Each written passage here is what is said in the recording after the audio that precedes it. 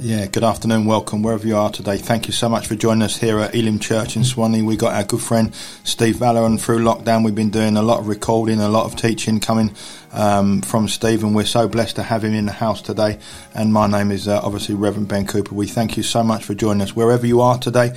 And I've been mentioning this the last few times we've been recording this. Thank you to everyone that's downloading these podcasts. Absolutely mind-blowing. We thank you so much for the full downloads and the listening, and starting to get some feedback as well. So wherever you are today, may God bless you.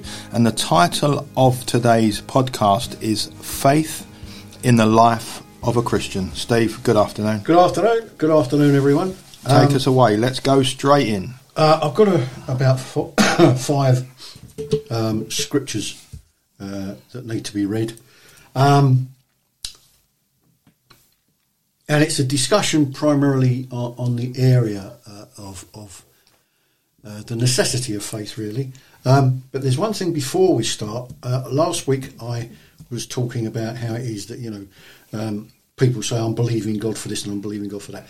Yeah. What I was really getting at was the sort of name it and claim it lot. I wasn't saying that we don't bring our prayers and our supplications before God, that we don't believe that He's going to answer. I mean, yeah. Hebrews 11:6. It talks about you have to believe that God is and a rewarder of those who seek Him. Mm-hmm. And it's understanding that God will answer our prayers. Yeah. But it's like you were saying before we came in here. It's not sort of I can see a Rolls Royce on my standing outside my house and I'm believing God for that Rolls Royce or whatever it is. It becomes a nonsense. You're so right there, Stephen. Not that I got caught up in believing for a Rolls Royce, but I got caught up in that. And you know what? It was just through revelation from God's word. But as we've said before, God allows us to journey these routes. Very much so. And then suddenly the curtain is opened and we see the real truth, don't we? Hang on a minute. How did I get caught in that? But actually it's the path of certain believers, isn't it? To go these different ways, to experience, yes. To see, to then come to a point and go, actually, that is a load of rubbish. That's it. This word is actually true. So you can't manipulate that. You can't believe for a material possession, and God's not going to go, there, Ben, well done, thank you very much. Yeah, this idea of visualising something, yeah, and then bringing it before God, that's Buddhism, or it is, isn't it? It's magic, or it's whatever magic, it is. It's all not that Christianity, sort of stuff. But as you so rightly said, and we know that it's perfectly okay to say, Lord, I need a new job. Can you give me help? Can you give me wisdom? Yeah, I'm crying out to you, Lord, for a job, and I beseech you and cry to you. In saying that, you have to know. I spent 28 years in a job that I hated, and I cried out to God to set me free, and He never did. Listen, listeners, 28 years. So there are times when He says no. No.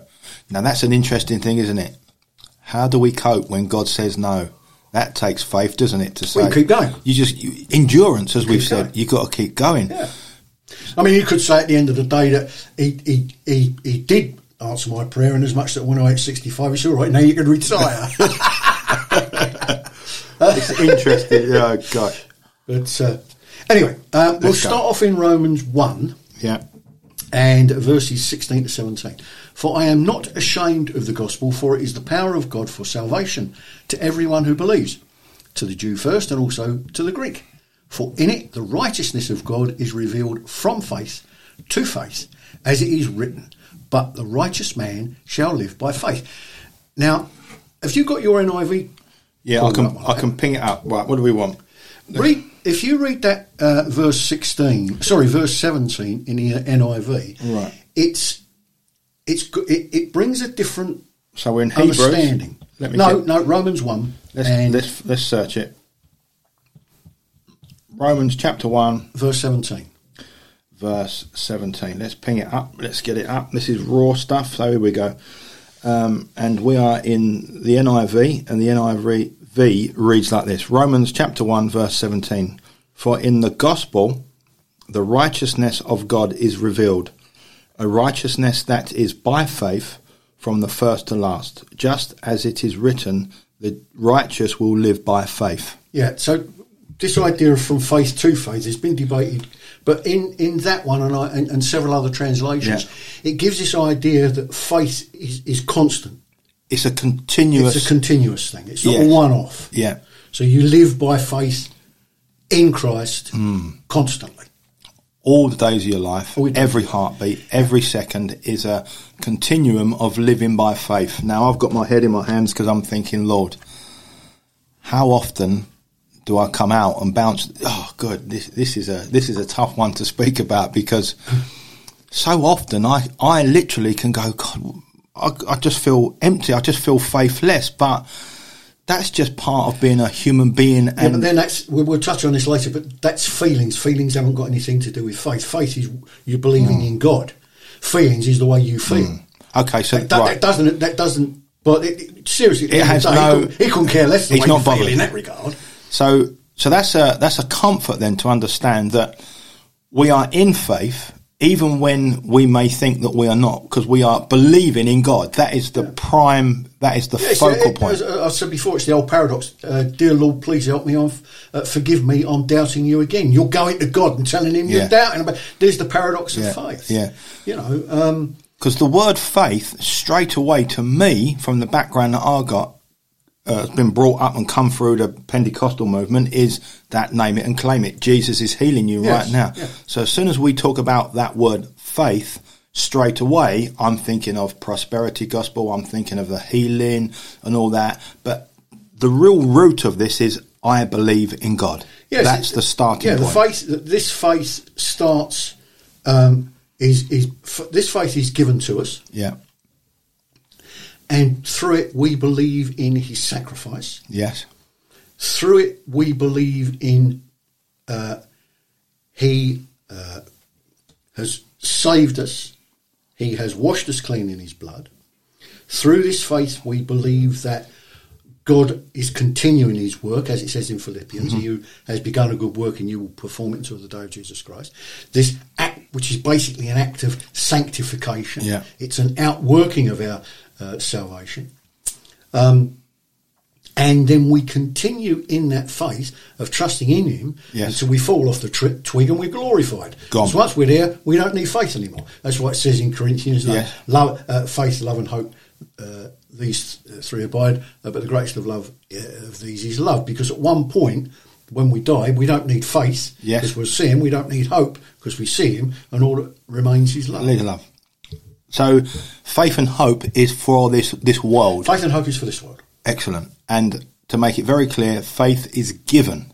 Yes. It is given at the point of salvation. Because that's quite... Oh, you always look... Sorry. No. It's quite interesting, isn't it? Because how does this start? Where does this come from? This seed of faith? No one comes to the Son other than the Father draw him, okay? And that seeking that many have, of seeking the Lord, that's God drawing them on. Yeah. And he has already begun a work of laying down faith in that person. Yes. So this is...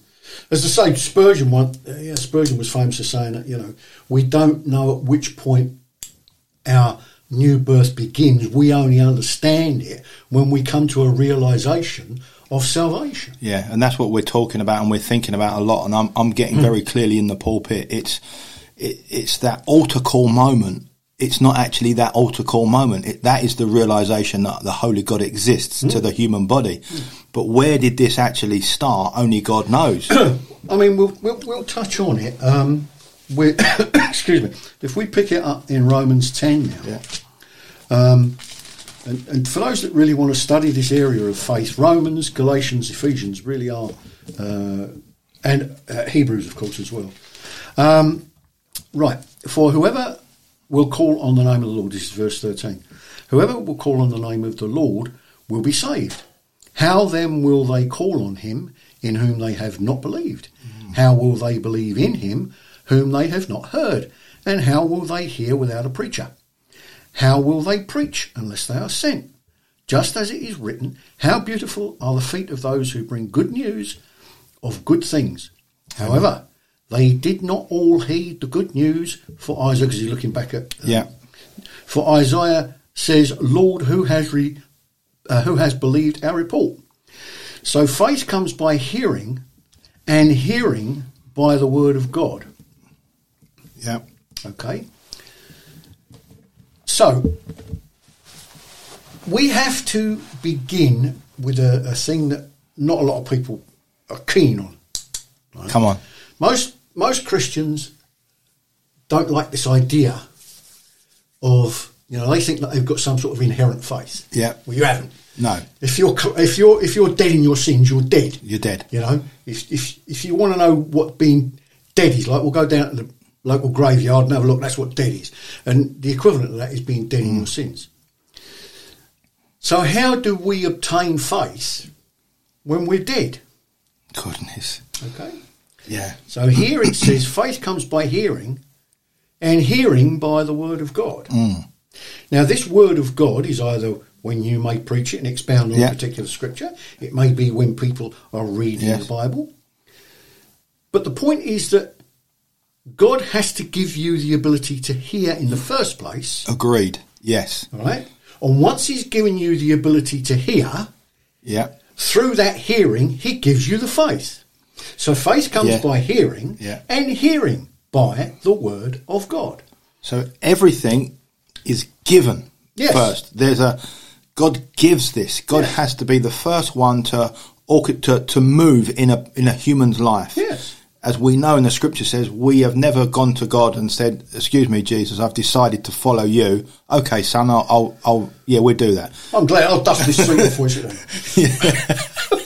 So this is very encouraging though, isn't it? This is very clear teaching. Yes. And I find this gives me a happy feeling to my heart to know that he found me, he gave me salvation, he's given me faith.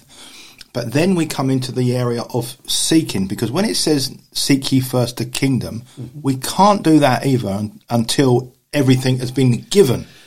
When he was walking on the earth, he was as challenging then as he is now. Yeah. Right? And he would say things, for instance, when he confronts a group of people in John 10, and I think it's verse 26, and they're complaining about him and this, that, and the other. And prior to that, he was talking about, you don't believe me because of the signs. And then he says this is very challenging, and he says to them, you don't believe because you're not part of my flock. Wow. All right? Yeah. He doesn't say, if you believed you could be part of my flock. You don't believe because you are not part of my flock. You're not part of my flock. Wow. And so, in actual fact, let me call it out, because it's the whole context of it. I've read some very strange teachings on this, but Jesus answered them and said, I told you that you do not believe. I told you, and you do not believe. The works that I do in my Father's name, these testify of me. But you do not believe, because you are not of my sheep. My sheep hear my voice, and I know them, and they follow me. And I give eternal life to them, and they will never perish. Wow. And no one will snatch them out of my hand. My Father who has given them to me is greater than all, and no one is able to snatch them out of the Father's hand. I and the Father are one. There's a lot packed in that. There's a lot. As I say, I've read some very strange teachings on that. I was reading one the other day, and this chap came. He said, "Of course, this doesn't mean what so many people think it means. What Jesus is doing here, he's challenging these people so that they will believe." Well, when you read that, it doesn't say that. He makes a clear statement twice. Yeah. I picked it up twice. Yeah. You do not believe. You do not believe. You are not part of. Yeah. And if Christ is telling you you're not part of, you're not getting in. You're not getting in. You're not getting in. You're not in. No. You're not in. And so we come back to this business of faith comes by hearing, and hearing by the word of God. And thus the word of God is preached, and the Holy Spirit, in some miraculous, mysterious way, gives ears. The number of times when Jesus was preaching, and he would say, "He who has ears to hear, let him hear." Now that's a very strange thing. It is. He might have 500 people there. I bet you they all had two ear holes. Bet they did. All right? And there must have been people standing there. What's he talking about? I've got ears, I can hear. What's he talking about? So there's a difference then, isn't there, between hearing and hearing God? Yeah. But you can only hear God when he calls. When he gives you the proper ears to listen with. Yes, yeah. All right? Yeah. So, in Galatians... So there we have again. Faith comes by hearing. So when we look at the word hearing, there is an earthly, natural hearing, and then there is a hearing that is higher, where God is calling you. It's interesting, that crowd. How many times did Jesus preach to a crowd and say that? We can hear you. Yes. But we're not really, we can hear you, but we're not listening. We're not listening. That's a really interesting text, actually. I'll have to dig about around that. Because this is the thing that when people tend to gloss over. Most people will take that text and they say, faith comes by hearing the word of God. Yeah. But they miss out the point about faith comes by hearing and hearing by the word of God. Yeah. You have to be given the ability to hear. So, again, clarifying everything, that God gives salvation, God gives faith. He gives this. He is the first one that makes this happen, work, whatever way we call that. That's why at the end of the day, when we look at the whole area of salvation, it's wholly of God. It's none of me. If I have faith, it's been given to me. So what am I boasting about? Yeah. All right. So it's not by works. It's not by financial. It's not by academics. It's just pure. God gives. Yes. He gives and he gives. Yes. And again, there's a lot of people that they'll say, "Well, I don't like that. I should be able to choose God." Okay, if God has given you the faith, then go ahead. Yeah. But at the end of the day, sit down and consider where your faith comes from, and if you think that you have stirred it up, you've got a problem. There's a problem. God has given you that faith, and you've got nothing to boast in. You can't say, "Oh, look, it was part of my faith joined up with Jesus on the cross. Gosh. That's how I got saved." You sound like a bit of a televangelist with a tripe they come out with. I mean, that's basically I know it's what you're pushing towards there.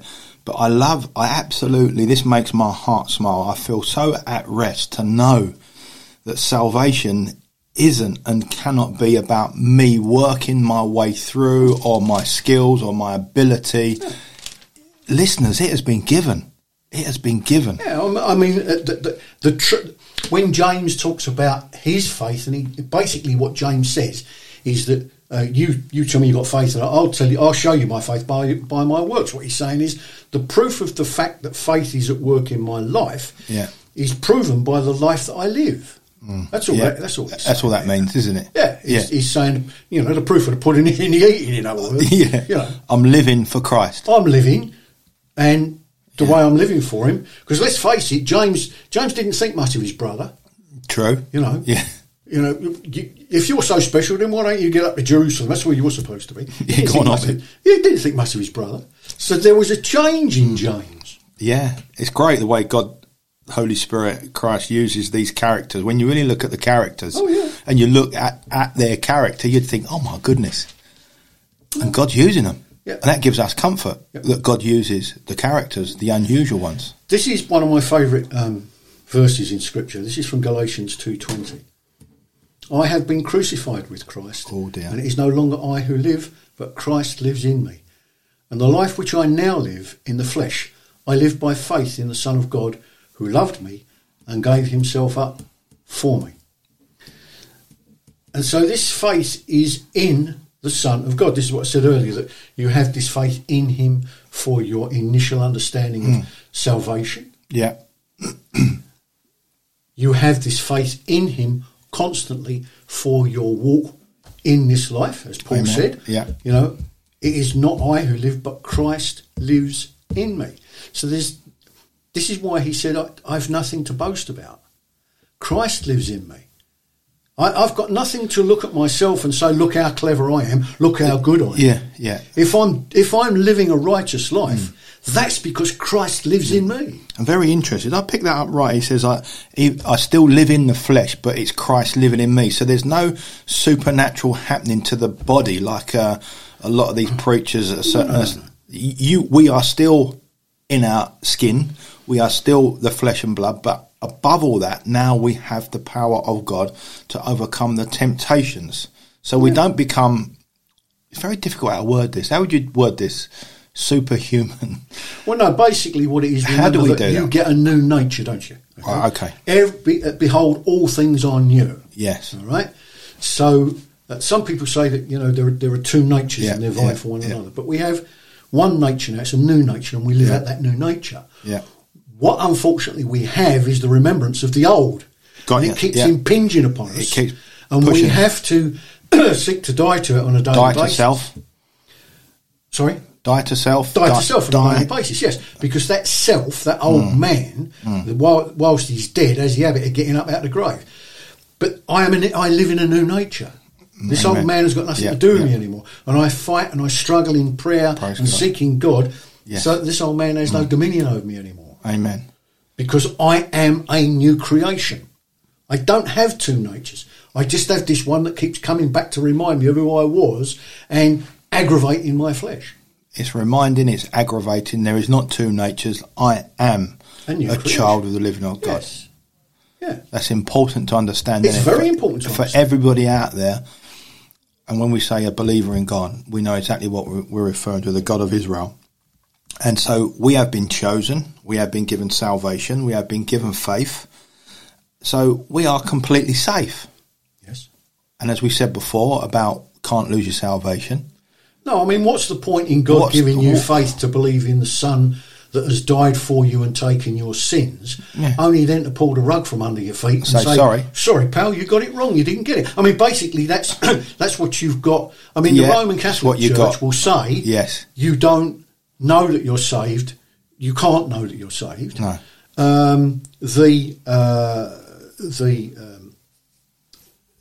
The Armenians also believe that you don't know that you're saved until you're dead. God, right? So it's not fair to say all Armenians think that, because some of them do believe in assurance. Yes. But in a classical situation, they don't believe it because they believe you can lose your salvation.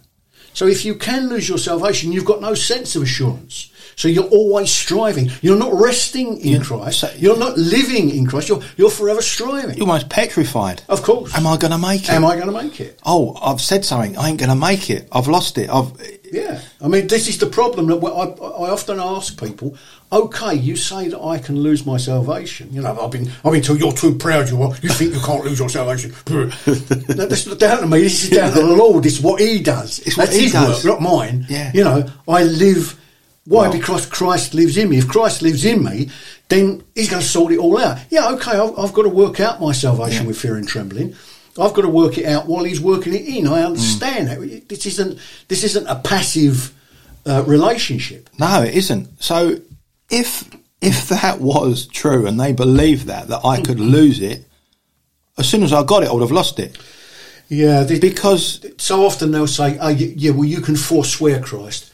You can, if you look in the area of Hebrews 6, where the author is talking to the Hebrews about, look, now you've started going with Christ, you cannot go back to the old sacrifices. If you go back to the old sacrifices, you can't come back to Him. Gosh. Because it's where you look for your salvation. Yeah. And the warnings that are there in Hebrews are there for a purpose. God warns us, and if we pay attention to the warnings, it proves the Spirit of God in us. People, you go out into the world and you warn them that God is going to kill them. They could not really give a tuppenny toss. They laugh. All right? They don't care.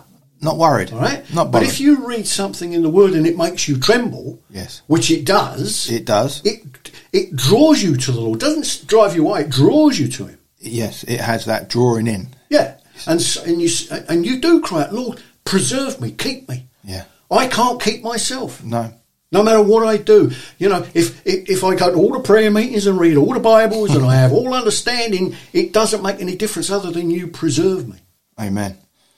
So it's all about him. Yeah. And as I say, the number of times I've spoken to people, I say, well, okay, you believe, they say, once saved, always saved, what is it? That's a doctrine of demons.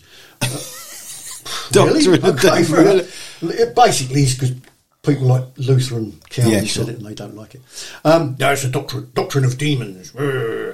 And then I ask them, well, how can I lose my salvation? Then normally it's, you just want to live a red line Christianity, don't you? You want to see how close you can get to the line before. Wow. And so there's no real biblical. No. I then say, well, look, no. In actual fact, I want to know where that red line is, so I can stay away from it. Keep away from it, yeah. Right? Keep away from it, not go up to it. How can I lose this? Yeah. All right. So what about when it says, "He who began a good work in you, he will perform it to the day of completion." Yeah, but again, you come down to the quote that I quoted earlier from John 10. No one can snatch you out of my hand. No. And no one can snatch you out of the Father's hand. So but then they turn around and say, but you can snatch yourself. No way. Hang on a minute. That's not even in the text. So where do you get that from? You've just added something to the Word of God. Exactly. Don't add and don't take away. Yeah. God made You're Christ. trying to prove what you believe by adding something to the Word of God. Yeah. Very clear text Steve has mentioned. Nothing can snatch us out of the hand of Christ or out of the hand of the Father. Again in Romans 8, neither height nor depth nor nothing. Angels nor demons can separate us from the love of God in Christ Jesus. This is glorious, this discussion, because it cements everything and it just strengthens everything to know that, thank God it's not sitting on me. The other thing is that in some areas of Arminianism, they believe that you can lose your salvation, but you can regain it. So you can be born again. Again. But they've got a problem because the Hebrews 6, which they say to me, see, that proves you can lose your salvation, says to them, well, you can't get it back. You can't get it back. Because you're trampling the Son of God under feet. So when it's gone, it's gone. So if that's what you believe, you ain't going to never come back. Isn't it interesting how you can get in a mindset, because it is a mindset, isn't it? Yes. How so many people can believe that you can lose your salvation, and you can. Oh my goodness! This. I can't. I'm a bit lost for words to when I'm thinking about. I was listening to an Armenian professor, as a scholastic professor, the other day. And he said, it's not easy to lose your salvation, but he never told you how you would lose it. It's not easy. There's never any explanation of how you can lose it. They say you can forswear Christ and you can curse him and all the rest of it. Well, okay, but Peter cursed Jesus, but he was still saved. Yes. Judas cursed Jesus and he wasn't. So you've got a problem there. Yeah. But the other thing is also that if the Spirit of God is in me, He's not going to let me blaspheme the Holy Spirit. No. And He's not going to let me forswear. It's not, but also in times of prayer, when we're in the number of times, Lord, you get angry with God at times. Yes. And you can actually hate what He's doing in your life. Yeah. Right? Yeah. Yes. You can get there. Now, does that mean in that emotion that you suddenly lost your salvation? No. This makes no sense at all. And so you are either saved or you're not. And salvation, as we've said before, or sanctification, is ongoing. And we learn to grow and we see things change within us. Yeah. So with the teachings with Christ speaking to Nicodemus, you must be born again. Yes. It's clearly about once, isn't it? Because if it was more than once, Christ would have made that very clear. Yeah, you must be born again. Again. And again. So it's amazing, isn't it, how people can get entrenched and indoctrinated, and this way that they believe. If I had that, I won't even use the word faith. If I had that understanding, like certain Armenians, I will be fearful to even open my eyes in the morning. Well, yeah, I mean, when I've spoken to some, and I've spoken about assurance, normally, well, I hope this will happen. I hope this will happen. And you think... So you're living your life in a very uncertain faith, or no faith at all. Yeah, and strangely enough, I've found in truth that with the majority of people that hold to that Armenian view, they say they make a great deal about their faith. It's their faith that saves them. It's their faith that saves them. But faith doesn't save you. Faith doesn't save you. By grace you have been saved through faith. Faith is merely the conduit or the way of believing what God has done in Christ. Yes. Faith is going to pass away. And apart from the fact it's not yours in the first place, it was a gift given to you. Yeah. So if you're going to make much of your faith, then you better make much of the one who gave it to you. Who gave it to you. Yeah. I mean, with regards to salvation, you'll find with the Armenians, they'll talk. We've spoken about this before, about the synergistic aspect. It's a bit of me and a lot of him. A bit of me. Well, that's how they believe. They'll say it's like 99.9% of Jesus and 0.1% of me. And but the truth of the matter is that, I'll be honest with you, if anything, if my salvation and my sanctification is based upon anything of me, it's gone. Over. It's over. Because suddenly, instead of being a work of perfection through the blood of Christ, it becomes a tainted work because I've got my big fat foot in it. Exactly. Yeah, I've got my thought in it. I've got my temptations in it. I've got the flesh in it. I've got everything in it. If that was the case, I wouldn't even get to the point of even being saved for a minute or an hour. No. Because I cannot see how a human being can stay in that posture for more than an hour, hour and a half, 2 hours, and suddenly something will happen, some thought, some word, something, anger, pride, all that sort of stuff. Yeah. Before you know it, you're kicked out. Well, that's it. You'll be bouncing and backwards and forwards. When it comes down to I've asked countless people, because the vast majority of people believe that way anyway. We are a minority within a remnant. Yeah. The vast majority of people believe that. And I've asked them over and over and over, purely because I'm interested. I want to know. Where's the biblical? How do I lose my salvation? How? Yeah. Tell me. I want to know. I'm interested. I read the Bible. I study the Bible. Yeah. I've not found it. Can you tell me? In all these years with Steve and with me, I can't even think of one area that could even bring a light to, couldn't even spark anything. There's nowhere, is there? What? Well, no, again, we come back, the classic one is the the Hebrews 6. But as I say, the Hebrews 6 is used in a way.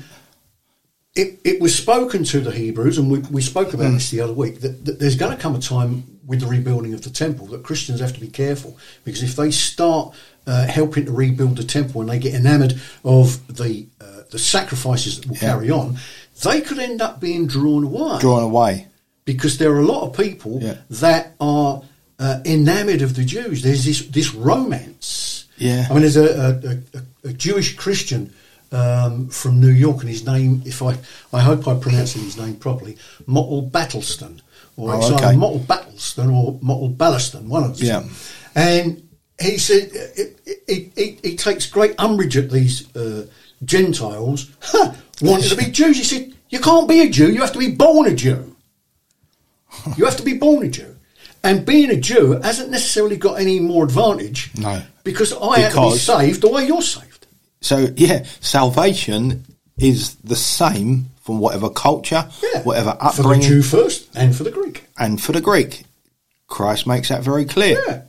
But you're right, there is a certain romance, isn't there, around Israel, Jewish traditions. It's that swinging of the pendulum. Years ago when we had replacement theology, we hate the Jews, they're terrible and all the rest of it, then it swings all the other way. We're in love with them, and we got to wear a yarmulke and all this, that and the other, and we won't have a cross up, but we'll have, a candlestick up and all this, that and the other, and it's... Yeah. Do me a favour. It's the same thing, is it, in a lot of the church? It's a romance of this. It's a romance, it's a romance. And that to be honest with you, I love listening to Jewish Christians. I love it. Because they bring in an awful lot that I don't understand. Exactly. Because they bring in, there's a lot within the Word of God, which is, for instance, when Jesus says a bit about your eye. The eye.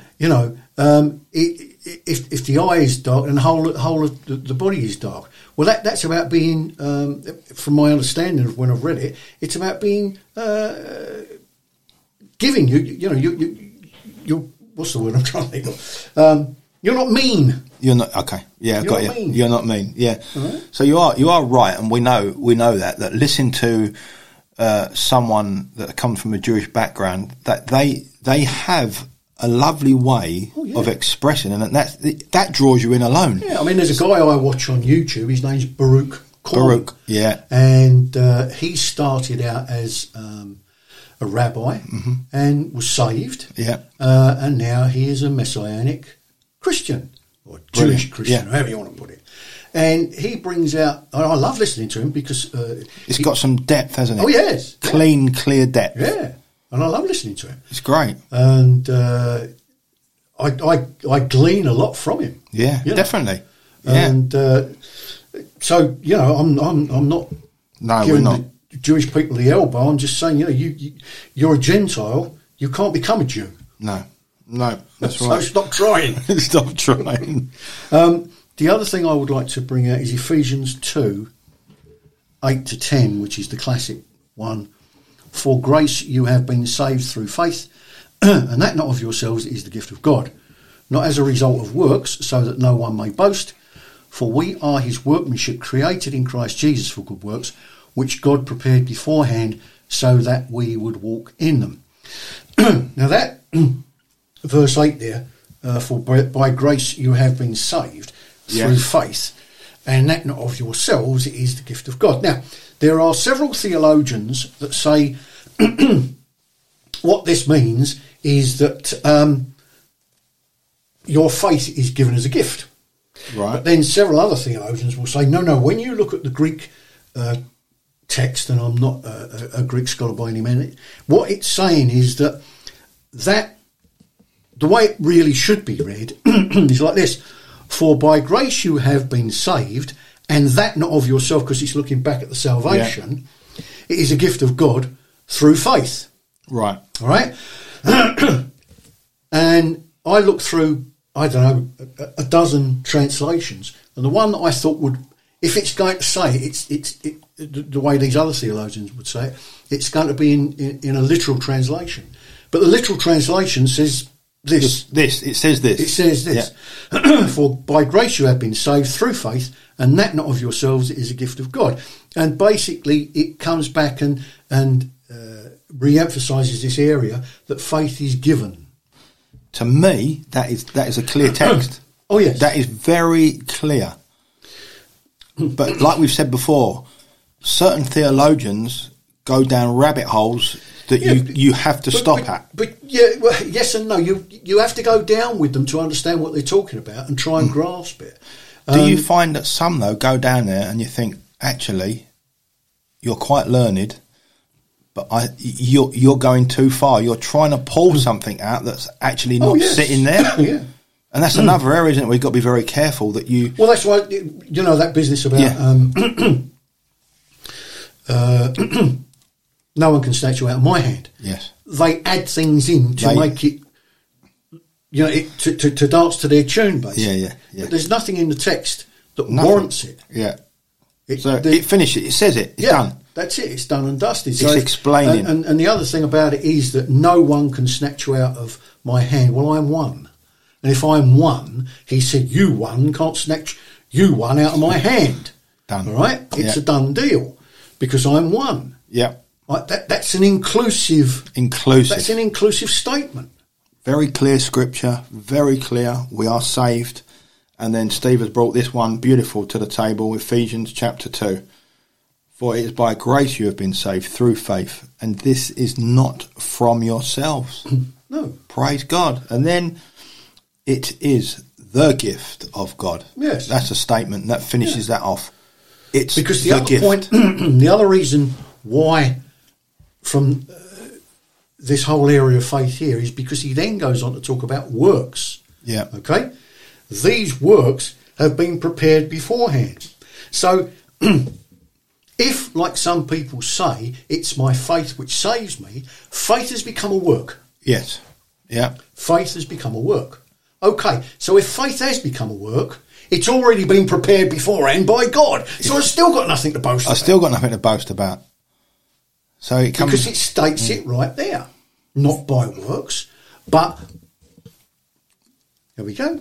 For we are his workmanship, created in Christ Jesus for good works, which God prepared beforehand so that we would walk in them. So if my faith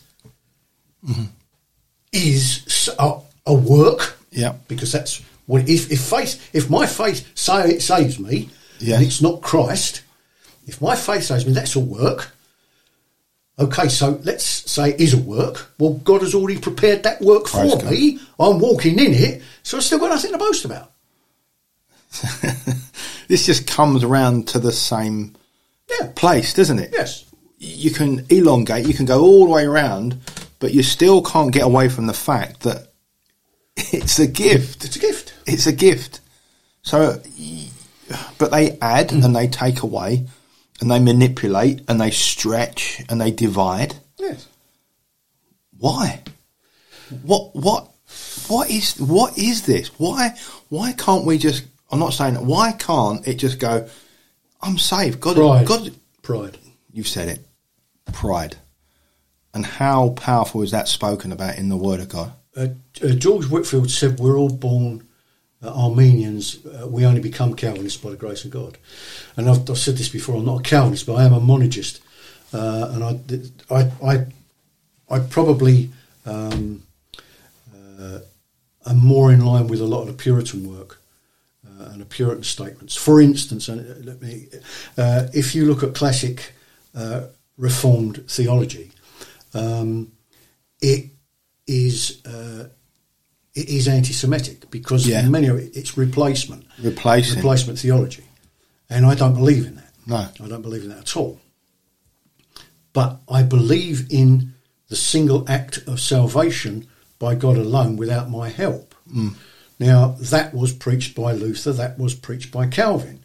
Many people say, well, I can't take that because of the kind of lifestyle that Luther led, or the kind of lifestyle that Calvin led, or they disagree with the way he outworked it. But the later Puritans came along and said, well, no, Calvin's got that wrong. The Jews, God hasn't finished with the Jews yet.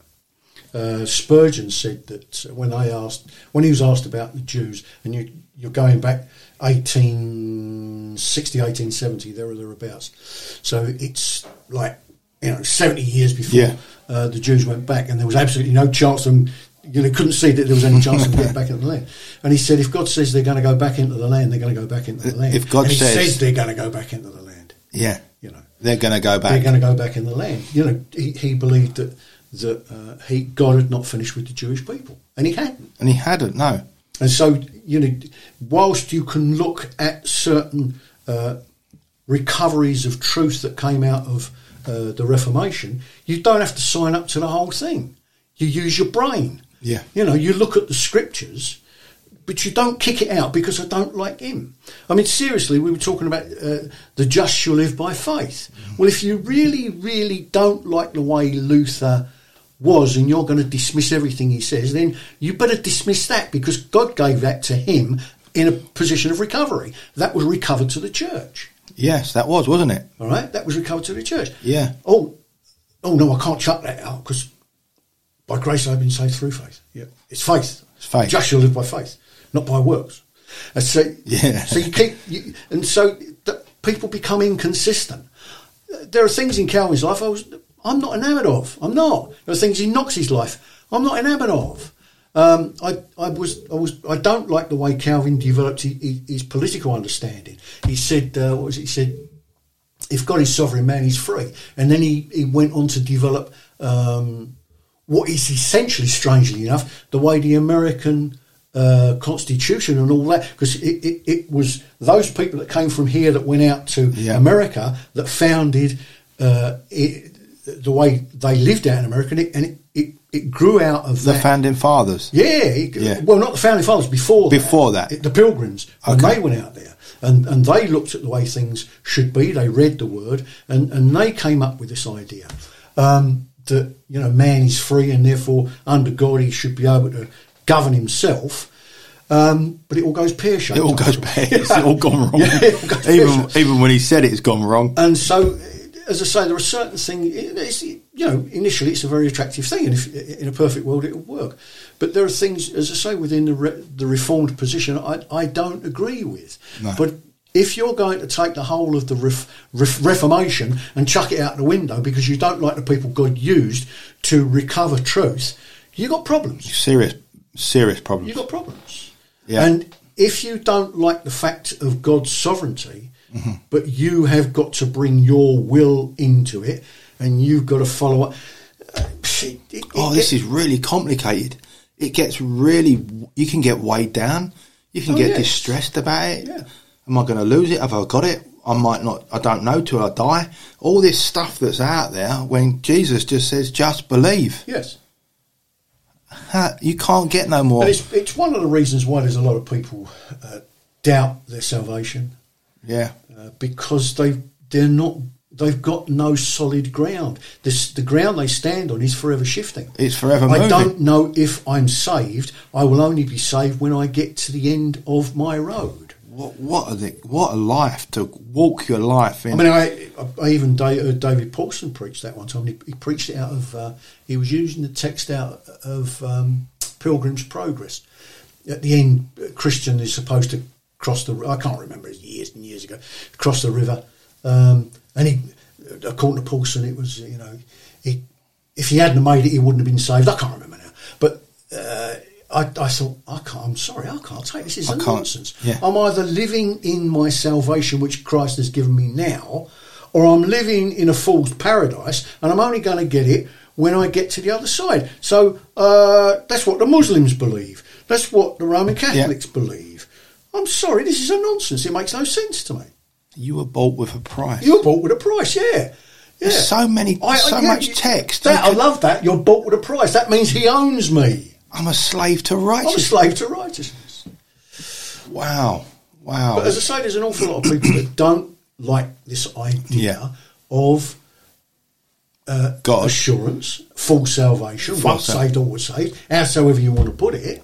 They don't like the sovereignty of God. You talk to a lot of Christians and you say, do you believe in the sovereignty of God? Say, yes. And then you start asking them certain questions and they'll say, well, actually, no, I don't. I don't.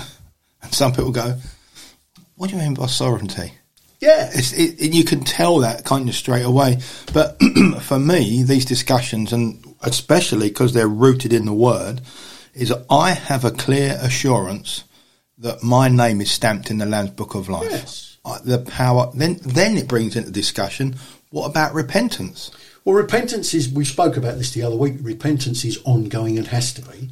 And it is, as I said to you the other week, the positive aspect of repentance is you're constantly turned towards God. Amen. Yeah. You know, the other thing is I know the corruption of my flesh. Amen. I know how much I stink in the nostrils of God outside of Christ. Yeah.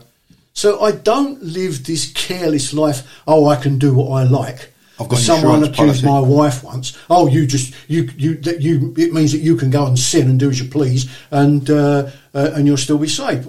No, don't work like that. No, you either hate what you do. If you don't hate what you do, you ain't saved. No. Oh dear me, Lord.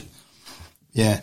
And so this idea of again, you know, it's a little bit like the brothers and the prodigal son. Okay. Yeah.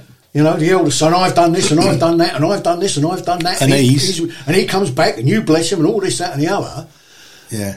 And the father says, son, but you had everything anyway. It was all yours. It was always yours. Why were you striving? And so this idea, you know, that, well, you can go away and do as you please, can't you? That's what because that's what you really want to do, don't you? You want to go down a pub and you want to get... No, actually, I've done all that. I've done all that. I don't want that, thank you very much. I've died to that. I know the emptiness of that. I don't want to go back to it. I know the emptiness of sin. I don't want to go back to it. Does it mean that I don't sin? Well, no, because there are times when I get angry. I've got a wrong thought. I say a wrong thing. So this is easy to understand, that salvation is given, faith is given, repentance is ongoing, yes. Our walk is ongoing. We can't lose our salvation, no. But we are growing moment by moment in Him, because He who began a good work in you will finish this work. I will say this. You can lose your salvation if you think you're the one that's got to maintain it. You're done. Yeah. All right? We have a command to work out our salvation with fear and trembling. Yeah. Whilst God works in us to will and to work Yeah. to his good pleasure. Yeah. So we come together in agreement on that. Praise God. We All right? come together in agreement. I come to him and say, Father, Yeah. what I see within me, I hate. Yeah. Okay? I need you to deal with that because I can't. Yeah. Amen.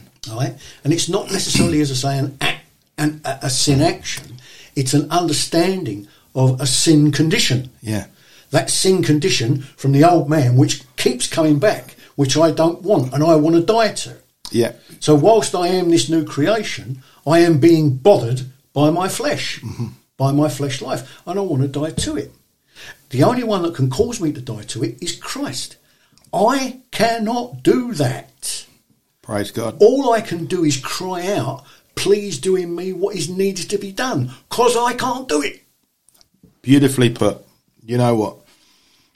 The time has escaped us, 50 odd minutes, gathering around the mics, you know, and as we always say, if you've got any questions, you can catch us here, you can catch Steve here, and we thank you so much. So there we go, brothers and sisters. Steve, we thank you so much for that in-depth study, that just snippet. A snippet. Remember, these are just snapshots. Yeah, you must study it yourself and come to your own conclusions. Good advice. You know, you must don't live off of what other people say. You don't agree with me, disagree with me on scripture, not on you don't feel right. Perfect. That's right. It's not feelings. It's not opinion. It's biblical fact. Yes. That's what it comes to. We thank you so much. We're here. We're off. We're making our way out. So we will catch you again next week. Thank you so much for all the downloads. God bless you all. Take care. God bless. We'll see you soon.